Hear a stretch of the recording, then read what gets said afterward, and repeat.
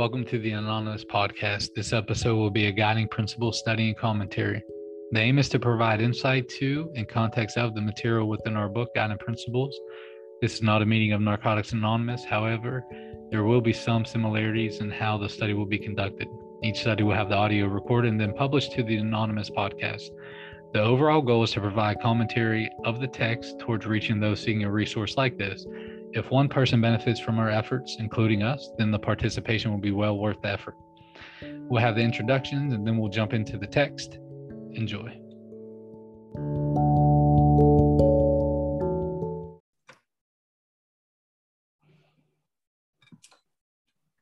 Hey everybody, this is episode 28 of the Guiding Principles, the Spirit of Our Traditions study. And we are still in Tradition 3. And Tradition 3 states that the only requirement for membership is the desire to stop using. We are on page 47 and we're about halfway down the page. And but before we get started, we're going to do our introductions. I'm Michelle C. I'm from Bend, Oregon. My clean date is 8/13/92, and my home group is the Early Risers, which is an online meeting. Carl.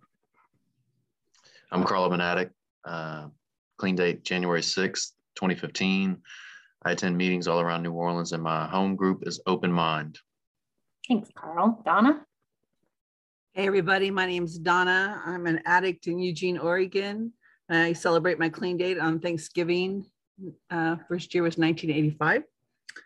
And my home group is Solutions for Living here in Eugene. I attend there and online. Come see us. Thanks, Donna. Alberto. Hey, I'm Alberto and I'm an addict. My clean date is 10/30/16. I'm in Fort Worth, Texas, attending meetings in the Fort Worth area. Thanks, Alberto. Melissa. Hi, everyone. My name is Melissa and I'm an addict. My clean date is May 21st, 2015.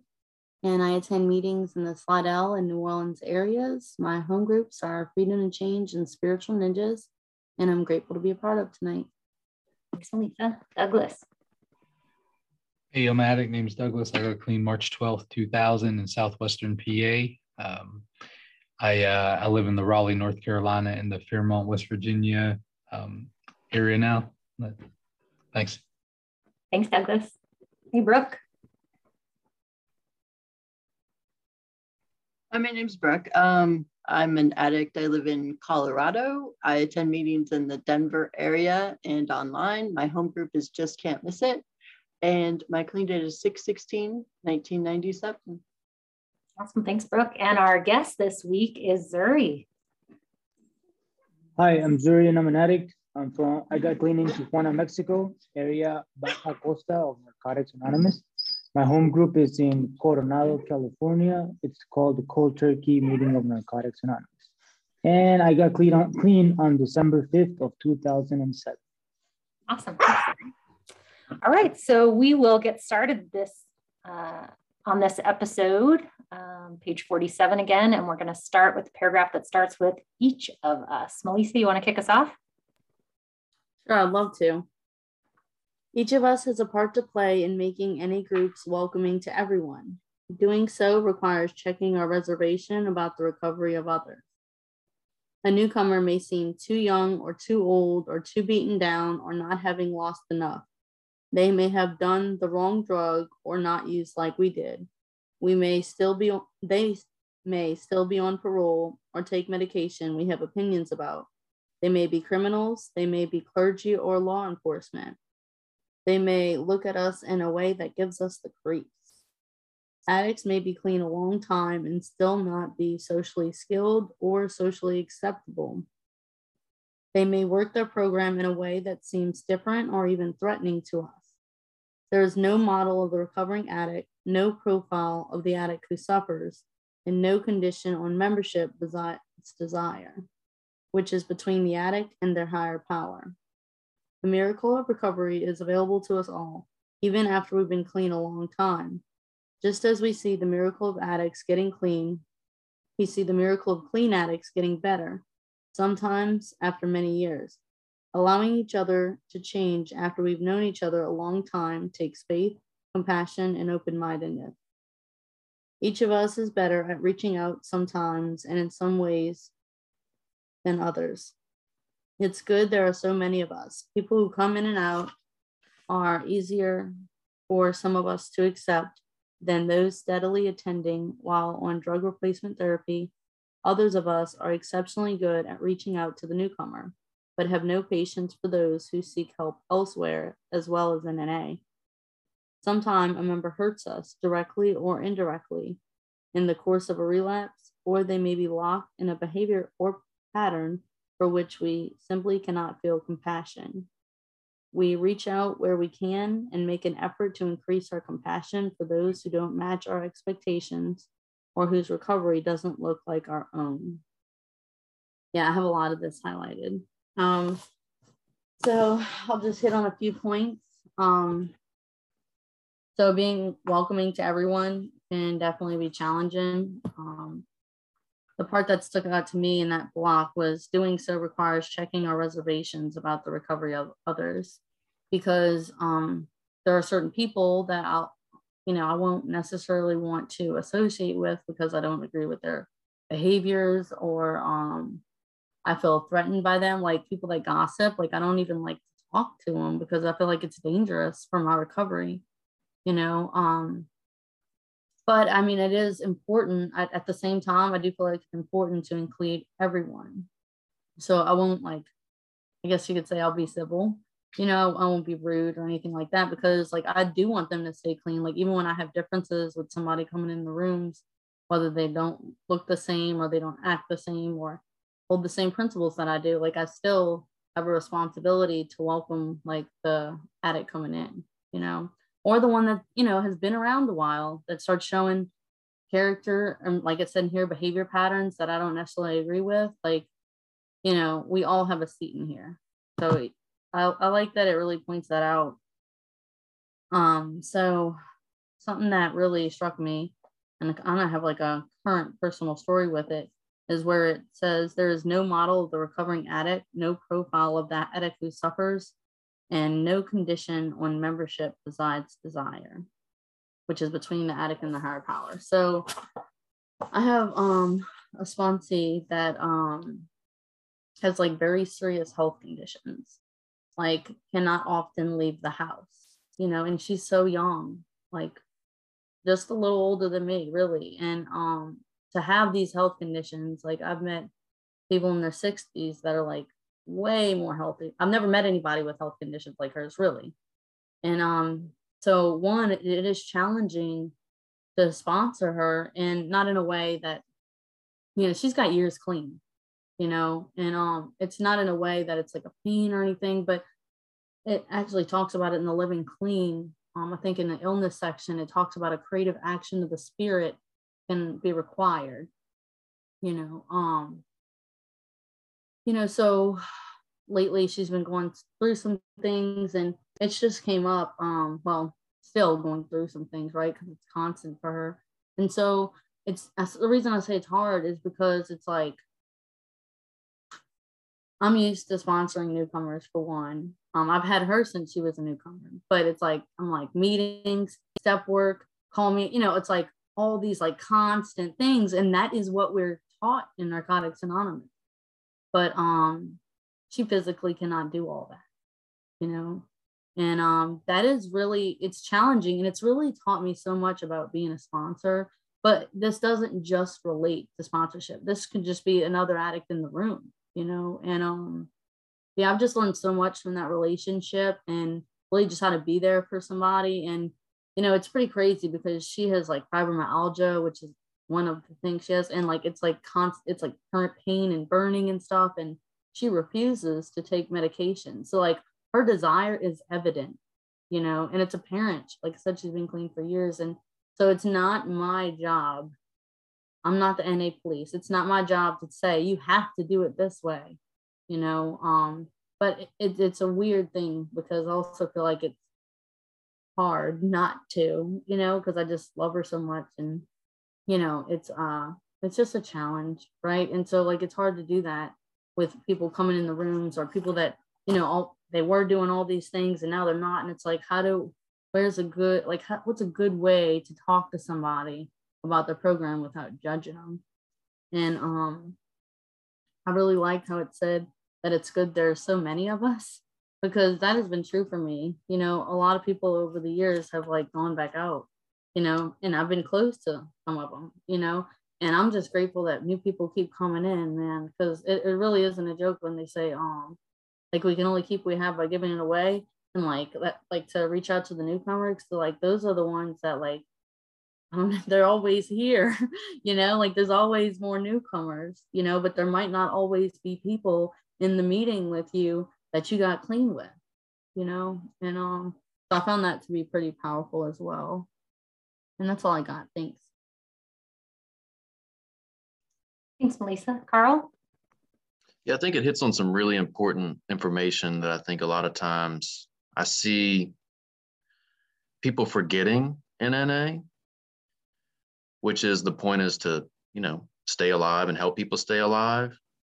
And that's like that piece of welcoming others. And like also the part where it says, even if we've been clean a long time, still not be socially skilled, you know, or socially acceptable. And, you know, I went to the convention this weekend and there was a few people that had these shirts that said Suboxone, just diet heroin. And they were wearing it around the convention, you know, and it's like, there's this moment where I'm like, imagine a newcomer who's never heard of NA is so excited to finally be a part of, walks into a meeting and sees this person wearing a shirt and so like basically making fun of them, or like, even if everybody has their own opinions, right? And you know, I have experience with it, you know, and trust me, I was outspoken about it when I was like my first year or so clean, because I had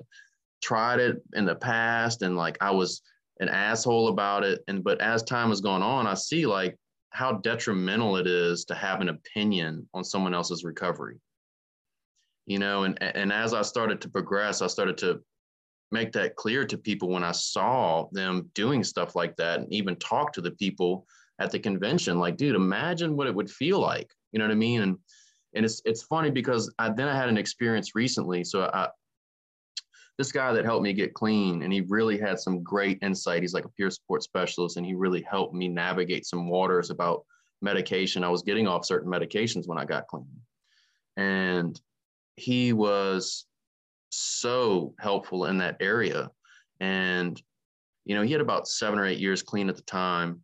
And then about 3 years ago, I guess it was probably, shit, it's even more than that now because it was like pandemic, but I guess it was about 4 years ago now, he just stopped coming to NA. And he completely just cut off. And I kind of had some ideas, you know, and finally we've kept somewhat in touch over the years, you know, just like very short conversations. Hey man, I text him, how you doing? And finally he opened up to me a couple of days ago and was like, yeah, bro, I just, you know, I was trying out some new psych meds and I had shared it with somebody and they were like, well, fuck it, you're not clean any fucking more. And like, blah, blah, blah, blah, blah. And he just stopped coming to NA completely, you know, and just hearing the progression of how isolated, alone he felt. Like, I mean, is it our job to say really shit about anybody else's recovery to make them feel that way? I mean, and I guess wrapping it all back into the point is like, the goal is to stay alive, is to help people stay alive, you know? And I think that's the piece sometimes that I feel like we forget, you know, we get so wrapped up in it, you know, and as I kind of ventured into some of those professions and working with people, I realized that recovery is fucking huge. Like, it's not just NA, you know, it's not just AA. It's not just like, there's recovery from bipolar, there's recovery from schizophrenia, there's recovery from all, you know, eating disorders, there's recovery from all these things. And, you know, the goal is for us to be there for each other, you know, and to love each other back into whatever that may look like. Because for me, having somebody, you know, like I was navigating waters and like I wanted to do these things. I wanted to be a better person. And like if I would have had somebody shutting me down and telling me, fuck that, you're not fucking clean. It would not make me feel welcome to be where I'm at now. They loved me along the way and helped me kind of achieve the success I've had in recovery. So I'm really grateful for those people, that really were there for me and made me feel welcome. And so, yeah, thanks. Thanks, Kyle. Great comments. Alberto. Yeah, thank you, Carl, for sharing that, because it brought up a memory, an experience that I had while in the rooms. I was at my home group when I was living in New Orleans, SNRP, right? Got a shout out to SNRP. And I remember hearing my sponsor talk about an addict who comes in and that's in the drug replacement program. And when he said, "Welcome home," I felt that in my spirit, that he was genuine about that. Damn, it took me years later to realize how true and how big his passion was for this program. So even to somebody who was on some other drug that may be keeping them off from what they were using that was killing them, how still inviting and loving he was at that meeting, right? And it's beautiful because that same feeling that I experienced with him at that meeting, I got to experience last Saturday when I heard Michelle speak on a Zoom meeting when she's in Oregon and I'm in Fort Worth, Texas. That's the beautiful of this program, that it is spiritual, right? That I can identify today that those two experiences are one and the same because of this program. And so, Carl, you brought that out. It wasn't even what I was going to say, so I just had to, it's fresh. So thank you for that. But I love the sentence on the first paragraph where it talks about that the miracle of recovery is available to us all, even after we've been clean for a long time, right? Because it's funny, man. How I see myself today compared to when I first came in. It's don't get me wrong, it's only been 5 years, but I've seen a lot of growth in 5 years. I still got ways to go and I can still exceed that and all that. But it just gives me I don't know, I guess the hope of wow, this program really does work. Because when the COVID was happening and I was moving from, I think I was outside of Houston, then I went to Pensacola, Florida. And then when I came to Texas, meetings were still kind of dwindling down. And I still felt like an outsider, not because I didn't feel like I fit in, was because I kind of understand a little bit of what recovery has done in my life, right? What it has invited internally. And so when I share about these things at a meeting, sometimes I feel like I'm sharing about a fairy tale because I see other people, wanting to live their lives the way they want to. And I'm over here man, I want to sleep with the newcomer, but I'm not, right? Or I want to take that job and make all that money, but I'm not. I want to go make that stupid decision, but I'm not. And I'm speaking for myself. I want to do some things, but I choose not to. And then when I share these things at a meeting, and my experience has been lately in the past couple of years is that sometimes I feel like a minority in the meeting when I share these things. And I feel very lonely. And what it did is that I started regressing back. I'm not going to share about this anymore. But this year I kind of found out that I was like, you know what? This is my reality.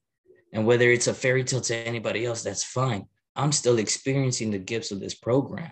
And it says that it is available to us all. And that just hits me really close to home because there's nothing else that I've ever done in my life that has ever granted me anything that's close to this. A life without drugs, who knew that this would be what I would get when I actually apply a program. So that's all I got for that one. Thanks, Alberto. Brooke? Thanks, everybody. So, excuse me. First of all, this is not good. I really love this paragraph because it lists off some of the stuff that I wouldn't even think of, or that we don't say much about, even if they creep you out, even if you feel like the way they work their program threatens you, I recognize all of those things. And one of the things I do like to tell my sponsees is, even if somebody's a member of this program, you don't have to hug them. That's not, allowing someone to be in a meeting isn't the same as keeping yourself safe if you're not comfortable with that. But at the same time, you can't kick people out of the meetings because you think that they are not safe or whatever. That's not, if you feel unsafe going to a meeting, if I feel unsafe going to a meeting, I take a friend, end of story, you know? So anyway, but the other thing I really, really wanted to read, I wanted to quote out of the basic text. This really sums up the tradition 3 for me. And whenever people talk about it, this is exactly what I remember. We feel that the ideal state for our fellowship exists when addicts can come freely and openly to an NA meeting, whenever and wherever they choose, and leave just as freely. I mean, I just remember that, like, yeah, because the ones that I don't see a lot of people necessarily picking on like newcomers or anything like that. It's a lot of personalities is what it is. That's what I see a lot of as we stay clean and the road narrows, as the word said. We seem to think that our shit doesn't stink and that suddenly that guy across the table is being an asshole and I get to comment on that. And the truth is that if you keep coming back long enough, you too will be the asshole. Fortunately, there are days when I'm not the asshole, you know? And so that's kind of how it is with everybody. So just remembering that is important. And there really isn't, long-term recovery is amazing because you get to see people change and grow and go through periods that are very, very hard on the fellowship, and then come back with an amazing strength and fantastic recovery. So that's all I have. Thanks, Brooke. I was going to add one thing. I liked in the very beginning where it talked about those things like newcomers may seem too young, too old, too beaten down, or not having lost enough. And my personal experience was when I first came into 12-step meetings, because I was 19 years old, those were the things that I heard, right?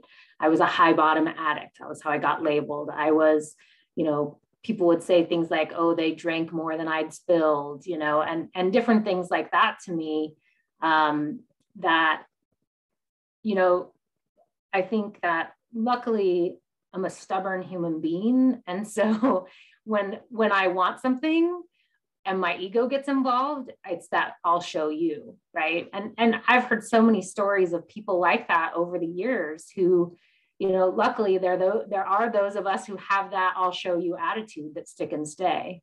But it did affect me, and it did add to that voice in my head that would make me question whether or not I belonged here. Even though I had the desire to be here, I would question that.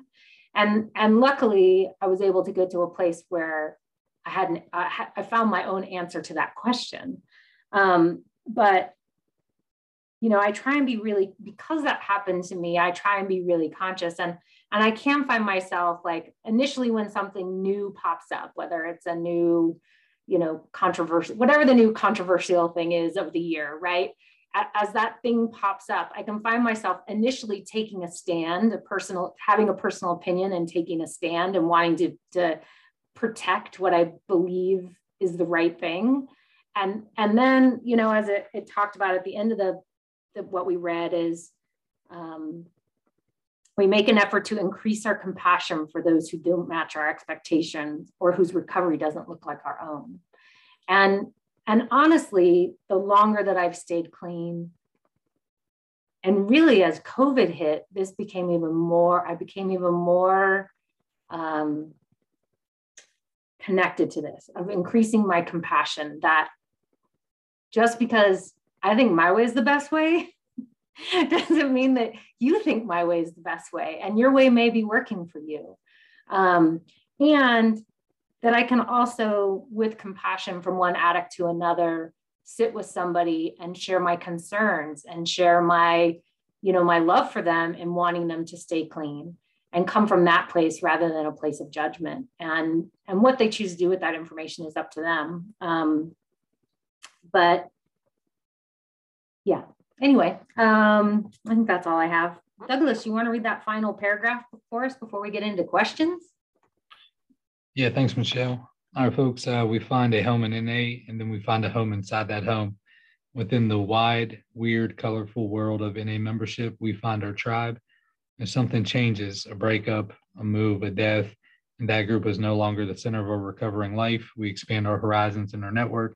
We find ways to give back to make sure that our fellowship is always growing, and we're always growing too. Our fellowship keeps us alive and free, and the work we do to help it grow ensures that there will continue to be members and meetings here when we need them. So my comments for this, definitely, I like that term. We find our tribe. I found mine in different seasons. Like the landscape of my friends within the program have changed, like different seasons of my life. I know when my wife at the time, when we started having kids, we had two boys. It was like almost immediately our landscape of friends kind of changed with that whole thing, and that's been true for me. I've been able to find my tribe no matter what season of recovery that I find myself in. Yeah, I was thinking about this. I've been hurt, by people who go out and use. I think it's always like a good place for me to reflect and see how many people that I hurt while I was using, and still when I'm acting out, like when defects of character control my decision making, I'm still capable of hurting those close to me now. I think the other comment that I'll make would be something that maybe what was shared earlier about it's taken me a long time to realize that my delivery of the message that I carry is really important. And I didn't think it was for a really long time. I just thought, I could, like how I got it, there was like a lot of screaming and, chairs thrown and stuff like that, at meetings. And it was just the atmosphere there. And it was kind of cool, man. At the time I was like, I didn't know, I just figured like, this is how everyone gets down, here. And, but I think it's really important, what Carl brought up was, the shirts that those folk were wearing or something like this, and I don't know if I necessarily agree with like, it's not my place to say anything about, if somebody's not clean, or something like this, because I think if I can lovingly bring it up, and that's where the change for me has happened over the years. If I can lovingly bring it up, me getting clean, I didn't know, man. I just didn't know. I didn't know what I could take or what I didn't, what I couldn't take. I didn't, I just didn't understand that. And since then, like I've learned, and basic text is super clear. Like, hey, the first part of the message is this. It's like we stop using drugs. Then it's like comma. We stop, that's any of us, man. We stop using drugs. Lose the desire to use, and find a new way to live there. But so I think that's become really clear for me, really clear for me. Because my question would be this, and I'll go ahead and pass after this, Michelle, but my question would be this, like if we don't have folk in NA who say, hey, look, the message is very clear. Like we treat our addiction, I'm not talking about like, whatever else that you have, we treat our addiction with complete abstinence and 12-step work. That's how we get down in NA. If somebody's not doing that, I mean, I think we're in rocky ground as a fellowship. We don't have folks saying, hold on, wait. We treat our addiction with complete abstinence and 12-step work, and here's the path of recovery. I've been wrong many times, screaming and doing stuff like that for sure, and I've learned that the delivery, man, like Paul sponsors me now. We talk sometimes, talk about, hey, we don't have to use not like a machete, but like a big hammer when a scalpel will work, and it's true, man. Like so I think those are going to be my comments. I'll pass. Thanks, Douglas. Hey, Carl. Yeah, I like this part where it touches on expanding our horizons and our network, and it made me think of early recovery. I was in a relationship and like we were friends, we had a whole friend group, and of course, once the breakup happened, like I wasn't going to that meeting anymore. And it was super uncomfortable, and it was always drama if I went there, and it was pretty chaotic. But I loved what happened next, because I started to not go to any meeting basically within an hour, and I would drive hours and get a hotel room and then go to meetings in different areas, and I was talking to someone last night because he's had a similar experience with an ex ending up with a close friend. And I told him, I said, dude, honestly, that experience taught me that one of the greatest lessons I've ever learned, which is like, sometimes there's such a silver lining. I mean, it's like, through that breakup gave me such a huge, like, much greater horizons and a much greater network, and I didn't realize it at the time that that's what happened, but it also allowed me to learn about building relationships and having healthier relationships and having no drama in my life and no chaos in my life. And so yeah, I'm so grateful. I don't know, I just wanted to share that because I felt like it really brought that up in me. And so if anyone's struggling with that and feels like it's the end of the road, sometimes the greatest gifts come from, it says it, there's actually in the Living Clean, it says that it talks about some of the greatest gifts come wrapped, not like we want them to look. So thanks. Thanks, Carl. Those are some great comments. I'll tag on to that just to say I got clean in the Bay Area. And, in the Bay Area, there was so many meetings that, like, if something like that happened, a breakup or whatever, you could like change zip codes and have all these other meetings. But like, not all areas have that available. I live in a small area now. Bend is so small that, like, whenever somebody breaks up, like, the whole fellowship knows. And like, so it can be challenging, right? Depending on the size of your area. Like you talked about having to drive an hour to go to find meetings, and gratefully you were willing to do that for your recovery. And now we have Zoom. Obviously, it's like ever expansive now, but that can be such a challenging thing when we go through those ebbs and flows. And with long-term recovery, I think most of us have had those times where we've needed to expand our network. So great thoughts. Zuri. Yeah. Hello. I just wanted to comment on the part precisely this one. If something changes, a breakup, a move, or a death, I think that's very important at our meetings when we ask if somebody's here from out of town or is new to the meeting, because somebody could have a lot of clean time, but change to a new city and it feels like you're new. Or we got a newcomer precisely doing that, like a geographical from a relationship and looking for a new area or new places. And, we got to be welcoming. And we can also tell them, like, what, you don't have to use over any of this, because sometimes I guess the excuse sounds like if it's good enough, a breakup or a change or a death. I'll just touch up on death real quick, because I have heard from many of my sponsees on that first, I think it's the first step. Is there anything that you think that you cannot get over clean? And it normally is the death of my mom, my dad, one of my sons. I think I have a different mindset over that, because when my sponsor passed away, before he passed away, the last time he shared, he said that when he went to jail at 10 years clean, his sponsees relapsed under him going to jail. And he said, that's bullshit. I went to jail. You're still free. Why are you using over something I did? So the message that I got, from that is, one day he was already sick. So one day I will not be here. You better not use under my name. Because see, today I find that disrespectful, and I see that we lose a lot of members over grief. So for me, what I did with this grief was like, my commitment to my sponsor passing was, I promise I'm going to make you smile and do everything you taught me how to do and thrive on my life and do the best that I can at everything. So I just wanted to jump on that, because sometimes I don't hear it being talked about death and grief, and that we don't have to use over it, and those kind of things. So thank you. Thanks, Ari. Melissa. Yeah, thanks. I just wanted to touch on the expanding our horizons and our network.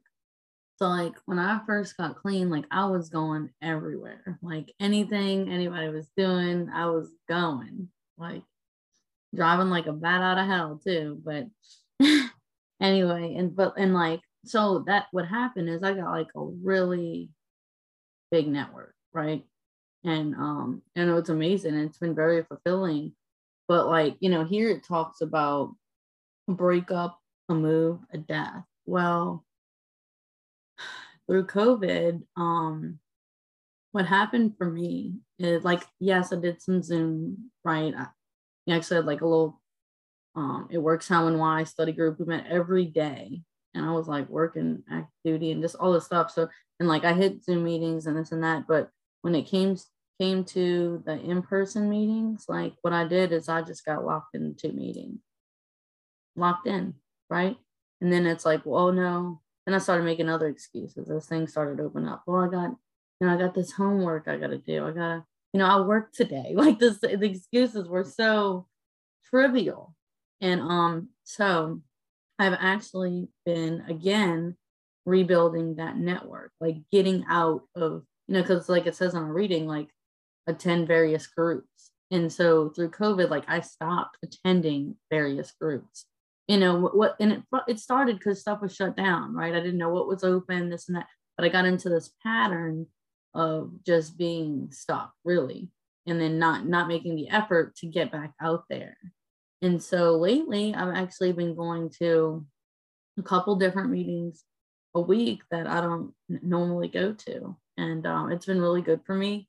And so, like, I'm actually in that phase, like with like 6 years clean, like of expanding my horizon and my network all over again. So it doesn't necessarily have to be like a breakup, a move, or a death. It can just be like life event, But yeah, so that's actually where I'm at right now. So thanks. Thanks, Melissa. I was going to circle back for a minute to Douglas, what you were talking about around the complete abstinence. And, one of the things I struggle with sometimes is that I definitely have that, that place of judgment that comes up that I kind of feel the same. Like that's what I was told when I got here. Right.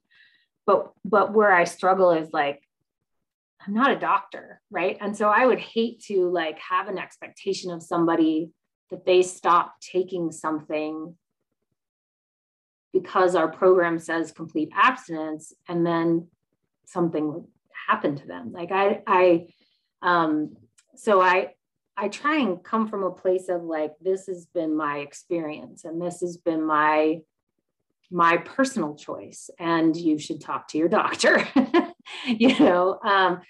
and then I also have personal boundaries around if I'm willing to work in a sponsorship relationship with that person and what I'm willing to do from that perspective. And I think that there's so many layers now, right? Like, I mean, for years when addicts come into the rooms, there weren't all these, there was always, methadone kind of goes back a long way, but outside of methadone, there weren't all these other layers of options of things that people can do like there are today. And I just think that we have this more complex scenario today. The addicts coming in today, newcomers coming in today, have this whole other complex series of things. And personally, I'm grateful that I got clean in the 90s when it was like, get clean, go to a meeting, like this is your option. Like there wasn't all these like state funded programs and all this stuff. It was like, go to NA. And that was what I did. I showed up in NA and I just started working. I called a hotline. I came to NA and I started working steps. That was it. And like, you can get clean that way, people. I just want to make sure people know you don't have to go to treatment. You don't have to see a doctor. Like you can pick up the hotline or just show up at a meeting and get clean and stay clean. Right? Like this program, the book, the basic text is like kind of all you need also, in my opinion. And so, but see, there's my opinion again, right? So I don't know. I mean, I think it's such a great conversation, and it's a needed conversation today, right? Because so many of our members, are fed into Narcotics Anonymous now through programs, through treatment, through doctors, right? That's where the feed is coming in now, where it used to just be people coming in out of desperation and like the last hope. So now there's these other feeds that are coming in. So I don't know, I think it's such a great conversation to have. And then again, how can I have compassion? So Brooke. Yeah, I didn't want to gloss over what Douglas was talking about either. I don't feel like just because we anybody can be a member of this program doesn't mean we don't talk to them about stuff. I mean, whatever it is. I mean, that's kind of how I just remember a lady coming in one time and she'd been clean a really long time, and she's like, recovery doesn't mean you get to bury your bullshit in my backyard. And that's kind of it. Like, we are, I don't know what I talked about, we are each other's eyes and ears. And, you know, I don't need to be all up in somebody's business, but I remember just not that long ago, we were in a home group, and this guy was talking about how he almost didn't make it here to our home group to pick up his 9-month tag because he had a bottle. I mean, he's like, I picked up the bottle first, but I didn't open it. I came to this meeting kind of thing. And which I thought was amazing. And we're all like, yay, good job. And then the guy next to me goes, where's the bottle? You know, like it didn't even occur to me. And he's like, it's in my car. You know, and that's the kind of stuff where it's just like, I was so happy we were in a group and that he caught it, because it didn't even occur to me that he still had the bottle, but of course he did, you know? And so like, there's that kind of stuff where it's just like, we talked a lot in the second tradition about the group conscience and how it even happens in the meetings. And that's the way I feel about the third tradition too, is that it's about a group and it happens in the meetings, even though we're about to answer a bunch of questions for the members. It really works better when it's all about, when it's about us working with that common goal of carrying the message to the addict who still suffers. That's all I have to say. Thanks, Brooke. Any other comments? All right. So we are moving into questions for the members. And the questions below offer a way to begin or continue the process of writing, reflection, and discussion of this tradition. So Donna, you want to kick off with that first one? Sure. What brought me to make the decision to be a member of NA? What does the desire to stop using mean for me in my recovery today? Do I want what NA has to offer? So you guys all know, everybody out there in Zoom land knows that I didn't stay clean my first year around the program. I just kept coming back. And the thing, no, sorry, Kitty just took off with my yard. No, Kitty. The thing that kept me coming back was that people kept welcoming me back, right? And the desire to stop using came slowly. I was tired of the consequences of it, but there were things I wasn't willing to let go of. And those things kept leading me back to getting loaded over and over again. So it was that welcoming that anybody that wanted to be a member could be a member. The other thing that really happened for me is I was staying around and I was seeing people's lives change. I was seeing things getting better for people. You know, I was seeing people who were acting pretty sketchy, still not using, right? And so I started to believe that maybe I could have that too. And so that's what it was for me. And then there was this one meeting I just kept going to over and over again, and they wanted me to help, and they wanted me to do things, and they wanted me to be there, and my kids were welcome. You know, so really it was the welcome of Narcotics Anonymous. What does a desire to stop using mean for me in my recovery today? Desire to stop using is the very first basic thing. At 36 years clean, I still have a desire to stop, to not use. But there is such a huge difference between being abstinent and being clean. There's a difference between being clean and being in recovery. You know, one of the things I'm going to say about the earlier discussion was that I didn't get clean to give up my brain to a fellowship or to a dogma or to anything, right? I got to learn what was important to me and what I think, not just what Narcotics Anonymous thinks or what you guys think or what, you know, what it says in any place. You know, I get to decide. I get to decide what that means for me. And so learning about that compassion just means really accepting people where they are. It doesn't mean I have to approve. It doesn't mean I have to agree. It doesn't mean I have to welcome them into my home or into my personal life. It doesn't mean I have to hug them. It doesn't mean any of that. It means, you know, just remembering and understanding what it's like to struggle. You know, I had the most wonderful conversation with somebody the other day who's 46 years clean and deciding to make a change in his life, to get something different so that he can to do something different so he can get something different, you know. So you know, so at this, you know, stage in the game, I know that I still can have more recovery. My sponsor is celebrating 42 years clean yesterday. Alice O, shout out to Alice O. She is amazing. She still keeps trying to change and do things different, right? Do I want what NA has to offer? You know what? The biggest thing that NA has to offer me today is the ability to still help the struggling addict to get and stay clean. You know, as a member, as a group, it is the thing that fills my heart up when I go to a meeting. Now, sometimes I just need you guys and I just need you to listen to me and I just need you to love me, you know, but being in recovery and be part of, that's the deal, right? Because there's nothing better than coming into a meeting and hearing somebody that truly has the desire to stop using and is willing to do whatever it takes to not get loaded. There's nothing better, in my opinion, right? So that's enough out of me, guys. Thanks, Donna. Carl. Yeah, I just wanted to, I guess, talk about that second question, which was, what does the desire to stop using mean for me in my recovery today?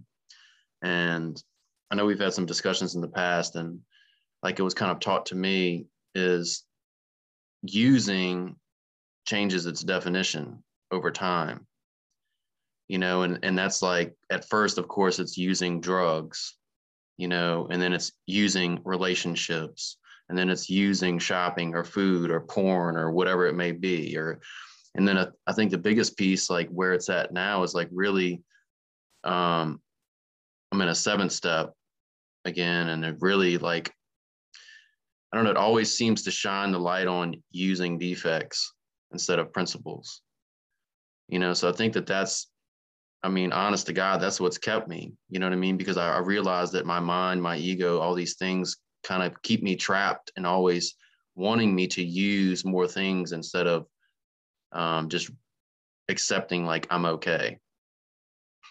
So that's all. Thanks. Thanks, Carl. Okay, Alberto, you want to read the second question? Yeah. So question number 2. What was it like for me when I came to my first meetings? What are some of the things that I experienced that helped me choose to become a member? And what can I do to help the newcomer make that choice for themselves? So that first question really brings a lot of light for me. Because honestly, when my first meeting, honestly, I didn't know what I was walking into. I mean, coming from my background, I didn't know people got clean. I didn't know there was such thing as functioning addicts or clean addicts. Like for me, an addict was just scum, someone that was homeless, someone that smoked specifically crack. And it was someone of color. Like that's where I was when I first walked into a meeting. And then I see none of those things at a meeting. I see people dressed, laughing. Some people needed to comb their hair, but come to find out they had some really good acceptance about themselves that they were okay with not wanting to comb their hair, right? Shout out to Mike S. 20 something years still clean, I believe. I thought he was a bum. No. Great vocabulary too, right? So like that was my idea of a meeting, like, or my first experience. I was confused. I didn't know. But then when I sat down and listened, and thank God that I walked in with so much pain that like when I heard that addict share their story, I only heard the one thing that I needed to hear, and that was that they use drugs no matter what. There wasn't a reason. They just needed to get high. And I was like, holy crap, I'm an addict, right? And so like the second question, what are some of those things that I experienced helped me to become a member? Well, someone else came along, shared the same things, right? Another person who I looked at and I was like, there's no way this dude used drugs, right? Because I mean, maybe he was probably high because of the way he was dressed, right? And I tell my sponsor this all the time, right? Like, dude, you were wearing cargo shorts, Crocs, like a Marilyn Monroe shirt with a skull face and like a Bluetooth in your ear, and you had glasses.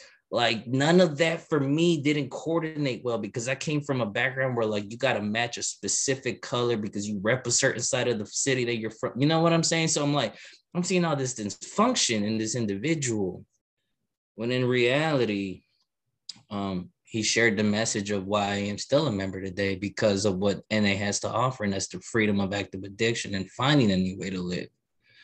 When I heard that, I was like, you're telling me I don't have to be scum anymore.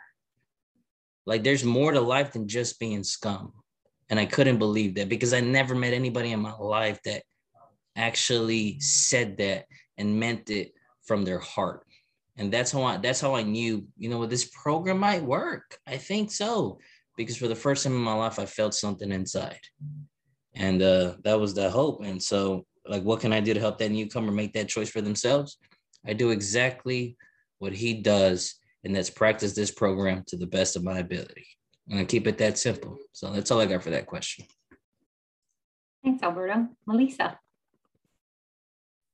Yeah, I really like this question. It's like really powerful. So I'll start out with what was it like for me when I came to my first meetings. Well, I remember it was like strange because people were like laughing and stuff, and like they wanted to talk to me.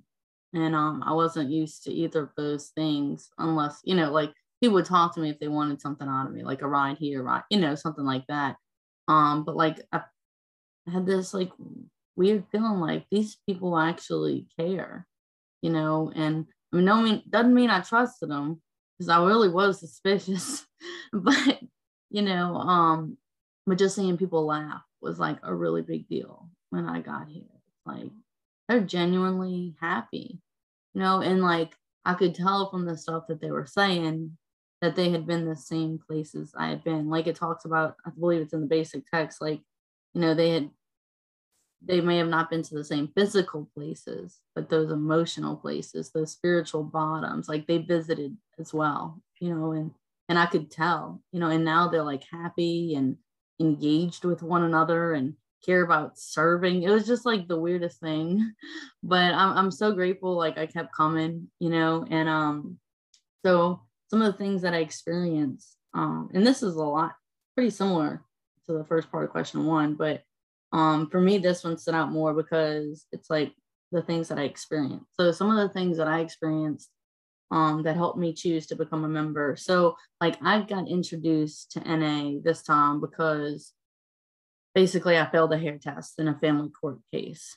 but that is not what made me choose to be a member. And like until this question, I hadn't realized that there was a difference. I always say I came to NA, because of the custody thing. But really and truthfully, when I chose to become a member, it was because the seed was planted, right? Because I was told if I wanted to see my daughter, this is what I had to do. And I wound up going back out. in around October of 14.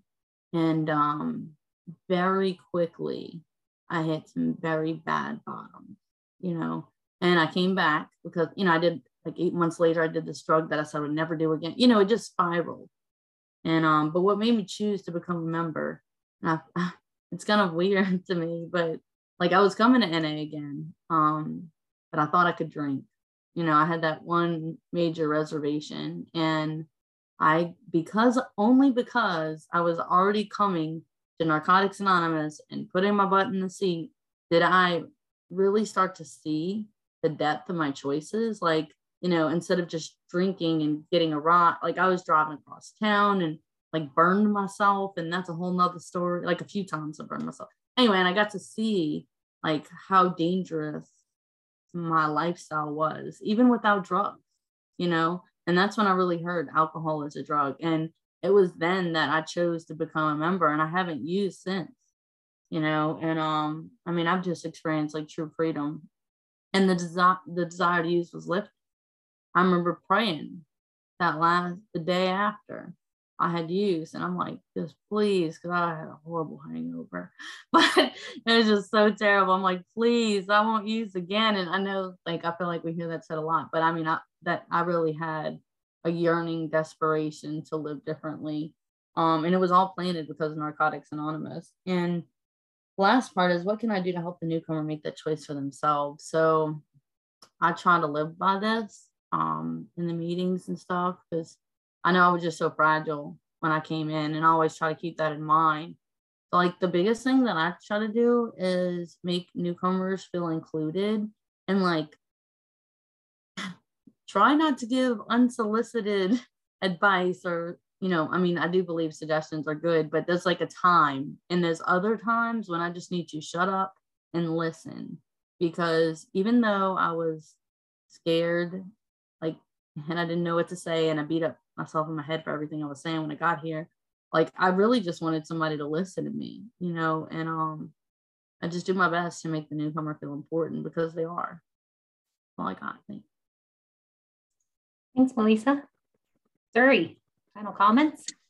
Yeah, you know what? I really like this question because I had a very interesting first welcome to NA. Like the first day I went to an NA meeting, I was already at a halfway house.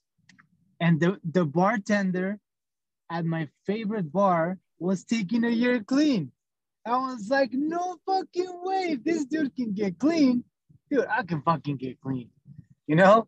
And that's what really, like, to follow up on the second part of the question, that's what really made me want to like be part of this. Like, damn, like how is this possible, you know? Like this guy is staying clean and all that.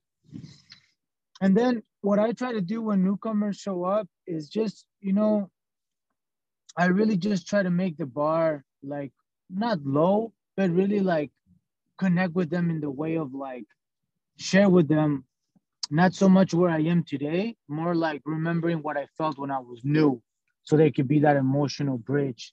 Because when I remember when I was new and I heard the people with like over 10 years clean share, I was like, damn, that's so fucking far away. I don't know if I can make it that far. But, you know, but when I heard people share like, you know, yeah, when I was new, I couldn't sit down at the chair and I couldn't wait for people to be quiet. And so I started connecting with that guy, because I'm like, yeah, like this guy's like reading my mind. He knows what I'm feeling. Like that's exactly what I feel right now. So when newcomers show up, I try to experience the feelings that I had when I was new, so they can have that emotional bridge, and they can connect and realize that, you know, we're not that far apart, even though there's like a difference of clean time, and that, you know, all it takes is just for them to keep coming back. So that's what I got. Awesome. Thanks, Zuri. So this is going to wrap us up on episode 28 of the third tradition. Hopefully everybody takes the opportunity this week to think about what desire means to them and about their first meeting, man. I still love thinking about my first meeting. I get goosebumps thinking about my first meeting. I don't ever want to forget it. So thanks everybody for joining us, and we'll see you next week, and we'll keep diving into these questions.